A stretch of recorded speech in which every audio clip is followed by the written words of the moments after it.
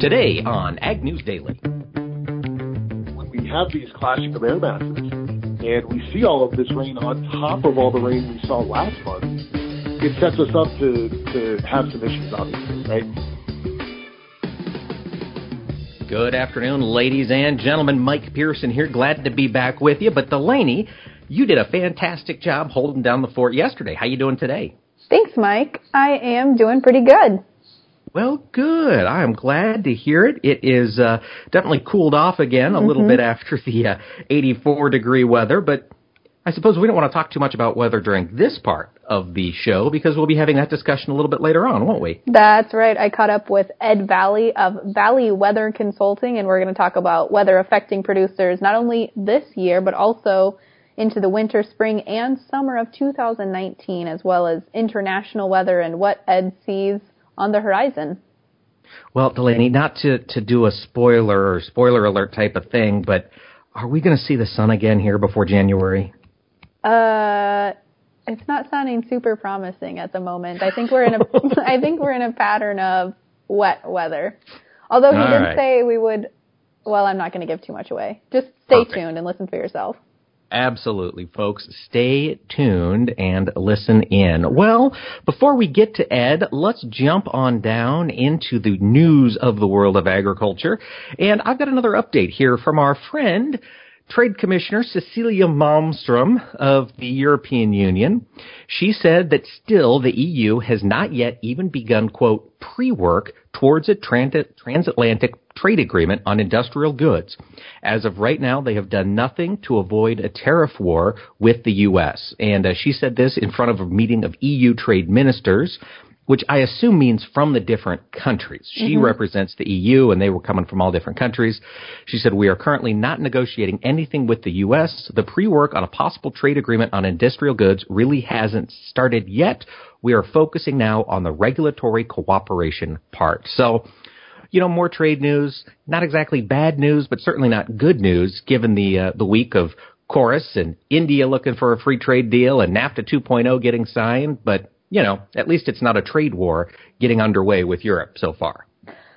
Well, I've got some trade news to go off of that, Mike. Canada is hosting a trade-focused meeting here at the end of this month or later this month with 13, quote, like-minded countries for a two-day discussion in Ottawa, and the U.S. is not going to be invited because Canada's trade minister said that we don't share the same views as these other 13 countries. So they're going to be discussing ways to reform the World Trade Organization, and I believe China is one of the countries they're inviting. The U.S. is not invited, though. That's the key here. Interesting. Hey, President Trump, I know you're probably tuned into the podcast. Listen, for the price of a plane ticket and a hotel room, I'll go up and I'll party crash this deal, and I'll walk in there and I'll speak on America's behalf. So you go ahead and write that down. So here's later on I see now the countries that are invited. China isn't one of them, but Australia, Brazil, Chile, the EU, Japan, Kenya, South Korea, Mexico, New Zealand, Norway, Singapore, and Switzerland will all be present. Those are quite a few of our top trading partners. Yeah, and of course I'll be there representing the U.S., whether Canada wants it or not. They're too polite to kick me out. This is my theory. Good luck getting in, like, past security and stuff. That's my thought for you. Hey, walk with a purpose, walk like you know where you're going, and people let you in anywhere. Or just play dumb when they ask, what are you doing? Yeah. Oh, what do you mean I'm not supposed to be here? I'll just say a lot and walk around with a jug of maple syrup, and they'll think I'm Canadian. Oh, gosh. Well, hey, you know, we're kind of having a little bit of fun today. We had some good news yesterday with regard to the overall economy. The markets are getting stronger. We had unemployment today drop down to 3.7%, Delaney. That's unreal. That is unreal, yeah. Yes. Is that the lowest it's ever been? You know, I didn't want to say that because I'm not 100% sure that it is. I haven't seen it reported as the lowest ever, but it is certainly the lowest since I believe at least 1969. Okay. So, yeah, pretty darn good. Yeah. But so we've got an article here from Reuters. And, of course, I like to stay focused on what's happening in the broader economy. That affects our consumers. That affects the folks that, in particular, are buying those premium cuts of meat. And Reuters has a report. They say after a solid decade of slow growth, small wage improvement, and high unemployment, it finally looks like the U.S. economy is snapping back into an era of 3 to 4% growth, which is great news for those of us in the meat production industry. It means consumers are going to have more cash. It means wages are going to continue to rise. And it also, of course, means, listeners, that interest rates are probably going to continue to rise. So, of course, in a tight economic time, it makes sense to call your lender and, lock in some things as far as you can. So are you saying the economy you think is going to get stronger? That's certainly the way it looks. I'm gonna play devil's advocate and say I don't think that that's going to happen because of the next news story I have. Oh gosh! Well, I wish you'd not pooped on my parade here, Delaney. I'm sorry about it, but the U.S. has hit the widest trade gap in 6 months, largely due to plunging soybean exports. So the trade deficit widened in August to the biggest in 6 months, and the gap has increased 6.4% to $53.2 billion, which was revised and up from $50 billion in the previous month. The Commerce Department showed on last Friday that imports rose 0.6%, but exports fell 0.8%. And soybean exports dropped $1 billion, or 28%. Yes. Tariffs and trade wars are bad. They do not do what we want to do. And Delaney, actually, that does not dispel my story, because do you know why one of the main reasons trade deficits grow? Why?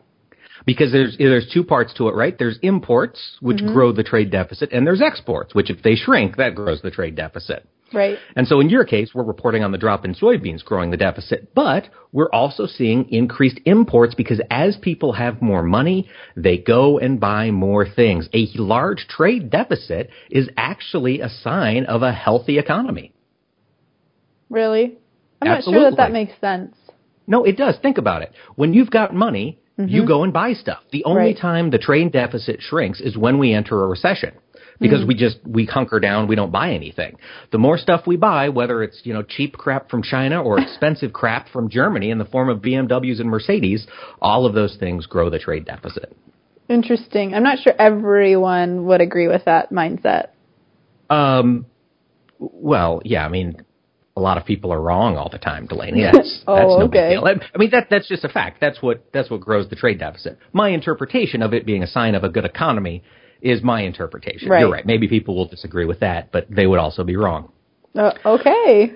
Yeah. Oh, I'm coming with some heat today on this Friday. I tell you what, Delaney. All right. I guess you are, Mike. Well, speaking of heat, coffee prices continue to struggle. They have been in a tremendously low price range for almost 3 years. I mean, it looks kind of like the dairy industry. Coffee is in a period of oversupply. Consumers are drinking less of it, just like fluid milk.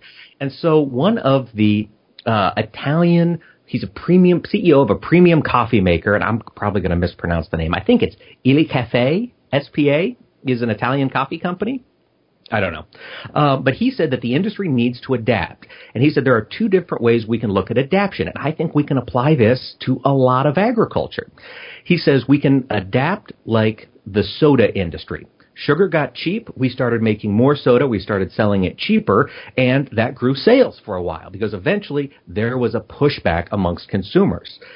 Or we can look at the wine industry, where you never think about basing the price of a bottle of wine on the price of grapes, which is true. I have no idea what the price of grapes are, but when you go to a liquor store, I'm going to spend $7 on my box of Franzia, Oh, yeah, I used to know the price of grapes because I used to work at a winery, but it's been a little while. Yeah, and so I think this is a really good point. It of course implies that some of the growers have a stake in the processing or the retail end, and they can capture that premium.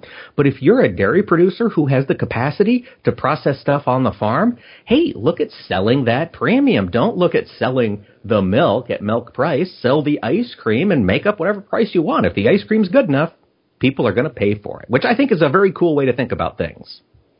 Yeah, I guess it is. Yeah, a little different. And certainly not going to work for everybody. And those of us who are small scale producers, might not have a choice to just take whatever the price is. Mm-hmm. But hey, for those of you that can, let's think outside the box a little. Let's do it. Thinking outside of the box leads me into my next topic, and that is on cultured cell meat. So we've had a lot of discussion about that, and Secretary Perdue made some comments on Thursday suggesting that the USDA and the FDA are both likely to have joint jurisdiction over the cell-cultured meat sector. So we don't know yet what is going on. This has kind of been a turf battle about who's going to take it over. But he made an interesting comment. He said, quote, "The main thing is we don't want this new technology to feel like they've got to go offshore or outside the United States to get a fair regulatory protocol."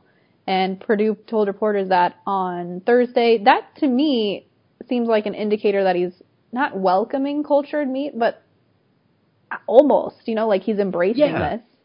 Yeah, and, actually, I'm going to give Secretary Perdue some credit here. I hadn't thought about it in that way. I mean, cell-cultured meat is, of course, a competitor to what, you and I do on our farms, Delaney, raising delicious, wholesome beef. But at the same time, it is a really high-tech industry, and who knows what we're going to learn from it if we keep it here in this country. So that is a delicate balancing act, and I guess I don't envy Scott Gottlieb or Secretary Perdue having to put the rules in place for this new industry. I do not either.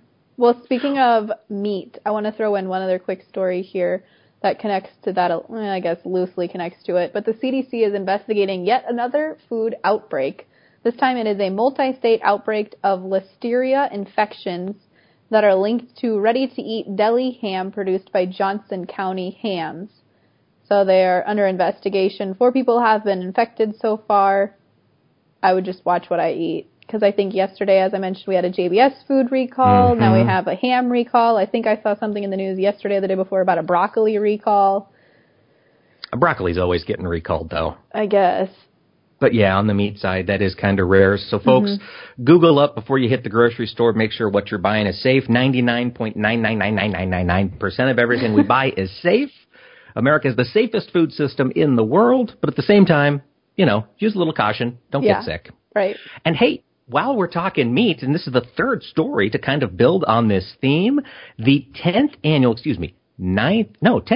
Cattle Feeders Hall of Fame banquet is going to be held January 29th in 2019. Of course, that's in conjunction with the National Cattlemen's Beef Association trade show and convention down there in New Orleans. And I wanted to bring this up because I'm guessing we've got listeners who are going to know one or several of these cattle feeders who have been nominated. And folks, you can vote on who you think ought to be in the Cattle Feeders Hall of Fame if you go to www.cattlefeeders.org/vote-HOF, or really just click on it and it's got a vote button right there. Here are the nominees: Bill Brandt from the Brandt Company, Bill Foxley from Foxley Cattle Company, Don Opplinger from Opplinger Companies, James Herring from Freonia, and Marshall Jack Reeve of the Reeve Cattle Company. So, folks, if you know any of them, hop up there and give them a shout-out, give them a vote, and, we'll see who gets nominated or inducted into the Hall of Fame on January 29th. Mike, speaking of NCBA, we better get on it and start planning for NCBA convention this year. It's right around the corner. I know. It's hard to believe, but with the weather changing, that means it's time to get together with some of our favorite cattlemen and women across the country. And it'll be fun to be down in New Orleans this year. Well, also with the weather changing, that also means people are changing their diets. And I'm a big pumpkin spice fan, so I'm going to end today's Friday news section with some news about pumpkin spice. Are you ready for this? The most basic Friday episode ever. Go for it, Delaney. So, pumpkin spice as a spice, their archaeologists recently found signs that they think it is a 3,500-year-old spice because they were doing some digging or archaeologist excavating. Is that the right word I would use? Yeah. I think. Yep. So they were on an archaeologist site in a small island area, the Banda Islands near central Indonesia. And this nutmeg residue was found on a ceramic pot, basically, and it was estimated to be about 3,500 years old, which is 2,000 years older than the previously known use of the spice nutmeg, which also is in pumpkin spice and some of those other ones. So, that like is really cool. Yeah, people have been I was reading that article forever. as well, and what struck me was, the pumpkin spice is interesting. They found it there on the pot, and then next to the pot was a pair of stone Ugg boots, and then a black North Face jacket right next to it. I thought altogether that was fantastic. Who would have guessed that there were sorority girls around 3,500 years ago? Mike, stop. Okay. What if we have some listeners that like pumpkin spice? I know plenty of men that like pumpkin-flavored things. Absolutely. I think it's great. Whatever it is makes you happy. Life is short. Get your pumpkin while you can. Yesterday for breakfast, I ate pumpkin bread with pumpkin-flavored Cheerios. And how was it? Have you turned orange? I was on pumpkin heaven high. It was good. I like pumpkin-flavored things. The fall, like right now, is the perfect time to eat all those things. Well, yeah, that's when you get pumpkins, Delaney. That's why they do that flavor now. Thank you. You're welcome. That's why I'm here. All that being said, Delaney, should we jump into the markets before we talk to our good pal, Ed Valley? Let's do it, Mike. All right, folks, and our markets are brought to us by our other good pals over at the Zaner Group. Remember, give them a holler. It's not too early to start thinking about next year.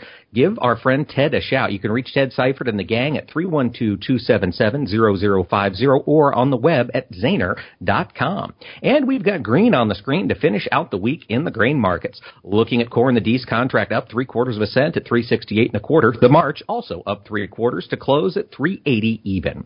In soybeans, November, nice rally today, up 9 3/4 cents, finish at 869 even. January up 9 1/2, closed at 882 1/4. And Chicago wheat even got in on the action. The December contract up 3 cents at 521. The March up 3 1/2 to finish at 540 1/4. Looking over on the livestock side, we've got mixed trade in the live cattle complex, with the October up 17 1/2 cents at 113.80. The December down 22 1/2 to close at 118.15. Cash trade so far this week hovering around 112, most of it in Iowa.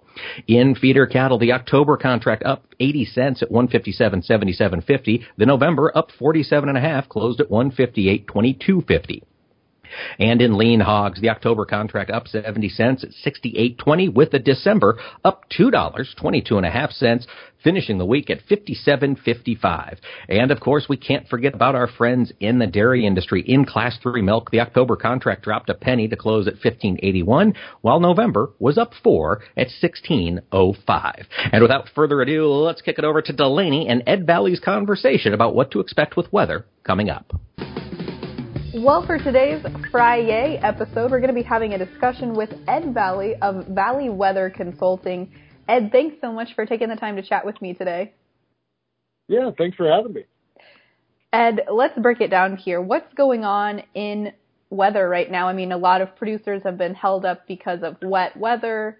We've seen some varied weather across the plains and across the U.S. What's going on?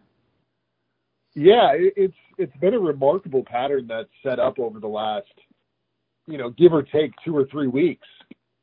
Even going back to the beginning of September, we've had a lot of rain across the Midwest and into the Ohio Valley, including a lot of Iowa, a lot of Illinois, Indiana, and Ohio. And what's causing this is we're seeing the pattern flip around a little bit. We're seeing a lot of cold air coming into the prairies and into the plains. And at the same time, we're seeing a lot of warm air surge up from the Gulf of Mexico and from the southeast. And, I'm down in Fayetteville, North Carolina. It was 93 degrees yesterday. Wow. So it's a really, really dynamic weather pattern. And the simplest way to explain it is when you have a clashing of two air masses right over the ag belt, that is a perfect recipe for heavy rainfall. And we're starting to see that now, and we've seen it a lot, over the last few weeks with some places in Iowa from customers that have chatted with me reporting 6 to 10 inches of rain in the last 30 days. Yeah, gosh, that's a lot of weather, and that's a lot of wet weather that farmers don't want to have right now. And I hate to ask it, but are we setting ourselves up to see this pattern continued over harvest season, or has the rain kind of come and now we're moving on to a different weather pattern? Yeah, that's a really good question, and a question a lot of people have been asking me. And Unfortunately, I think it does continue at least for another 7 to 10 days. So obviously, when we have these clashing of air masses and we see all of this rain on top of all the rain we saw last month, it sets us up to have some issues, obviously, right? Mm-hmm. And I do think it will continue for about another 10 days. But there is some sign here towards the middle and latter part of October that we may actually dry out a little bit. So that will help tremendously, especially in those areas that are kind of borderline on going right now, because some places are a little too wet, some places are really wet. But especially in those areas that are kind of borderline, I think those areas will be able to go here by the middle and end of October. Ed, are we setting ourselves up yet for an El Nino weather pattern?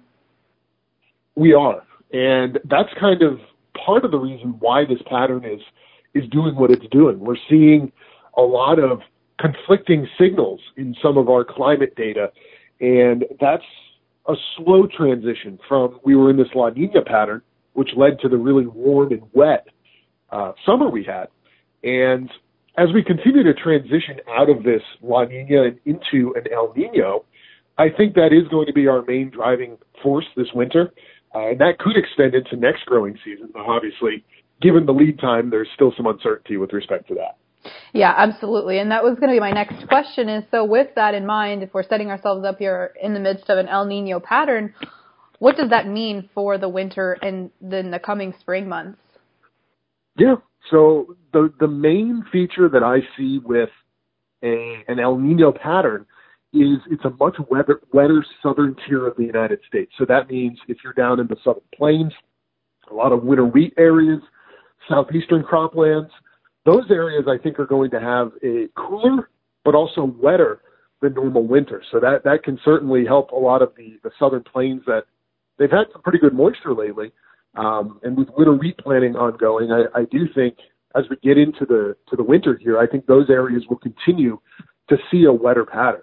But further north, for a lot of the Midwest, the Ohio Valley, and even into the plains and prairies, it's typically a little bit warmer of a pattern and a little bit drier of a pattern, which is a big change compared to what we've seen in past years. We've had a lot of wet springs the last few springs. It's still early, but I think this time around with the pattern changing towards El Nino, that actually favors, at least in the winter and early spring, some drier risks along with some warmer risks. So it might be a little bit different than what we've seen over the last few winters. I want to look out even longer term here, Ed, and talk about next summer. We've often heard from producers and a couple other folks that we couldn't possibly have another great crop season again next year. We've had so many good growing seasons here over the last couple of years.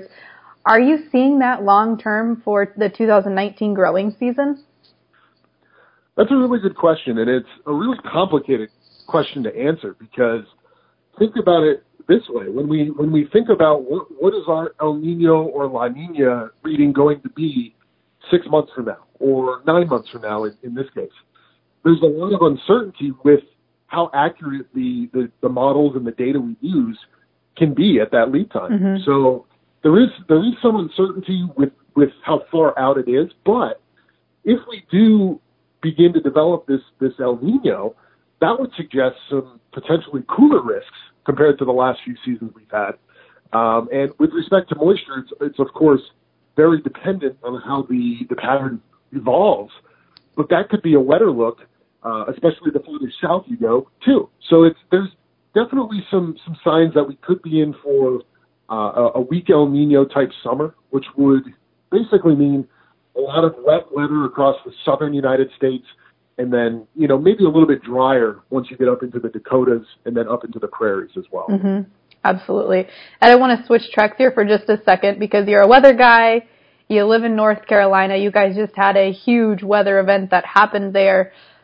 Break it down for me. What weather-wise, what have folks been facing in the aftermath here of Hurricane Florence?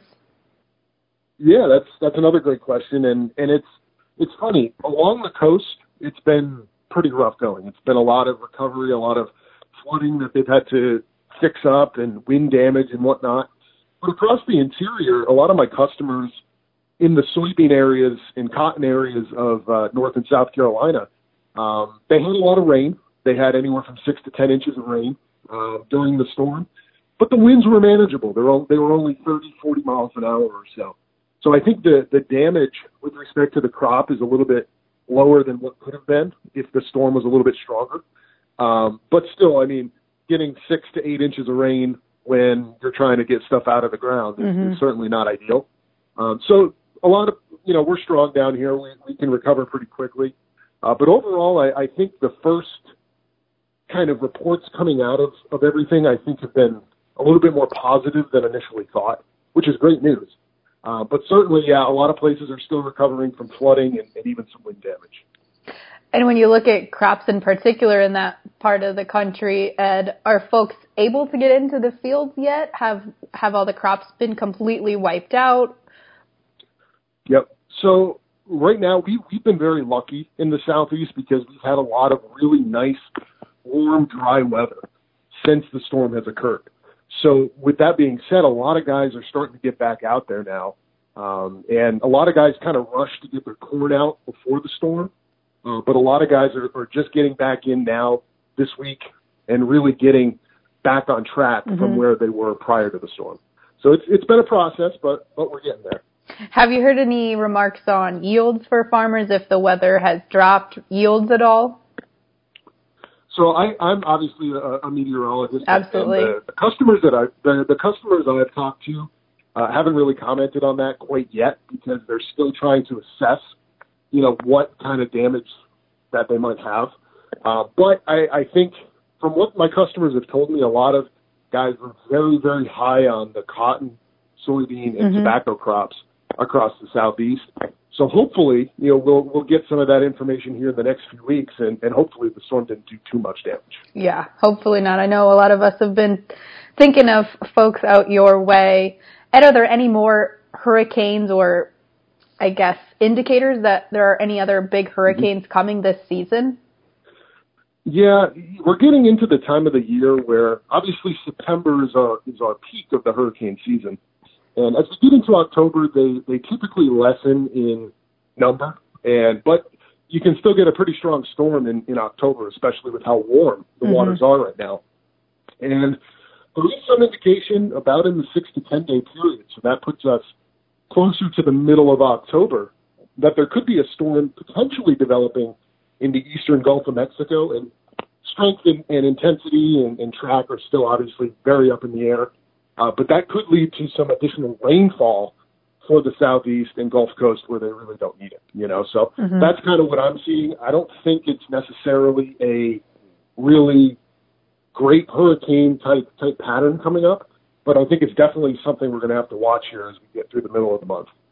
Ed, how closely are you watching international weather conditions, specifically those in South America?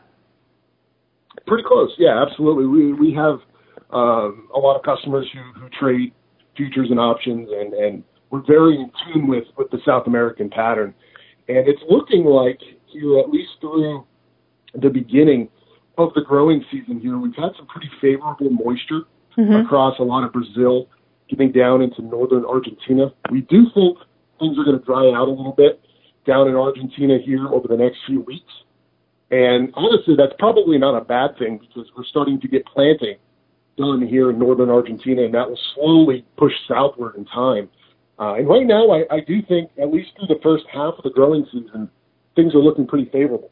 So, after the tough safrinha crop that a lot of places had last year, I think some places are going to start with a much better foundation than we had last year.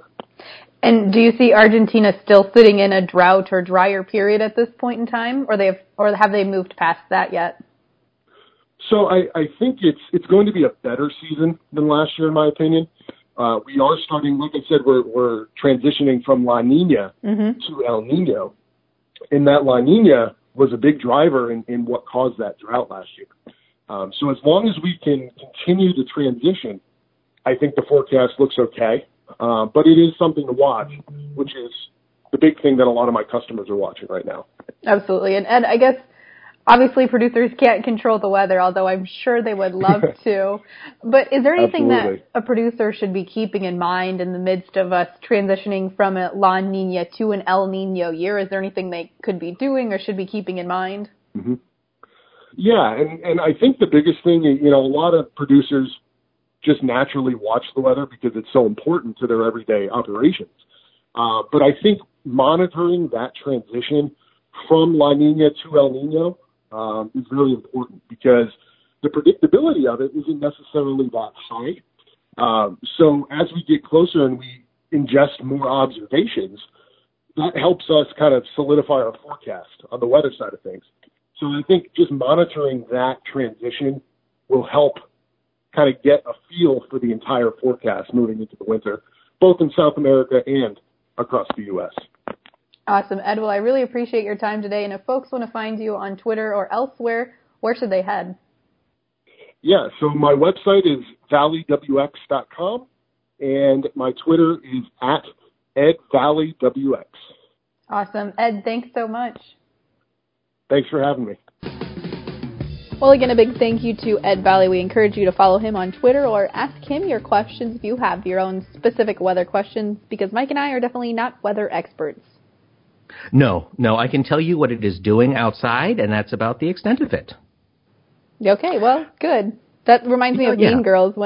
Have you ever watched Mean Girls? I have. When Karen is like, there's a 50% chance of rain, and it's raining already. Well, my feeling is there's always a 50% chance of rain because it either will rain or it won't. I'm kind of the same way. Yeah, that's I've got the same feeling with the lottery. Heidi says, "Why do you buy a Powerball ticket?" And I say, "Heidi, because there's a 1 in 2 chance I'll win. I'll either win or I won't." Anyhow, if listeners want to catch up on more of our zany and hilarious antics, Delaney, where should they go to do that? Oh, I liked that lead-in, Mike. They can head to agnewsdaily.com. We've got all our previous episodes on there. They can also interact with us on Facebook and on Twitter by searching for @agnewsdaily. With that, should we let the people go? Let's let them go.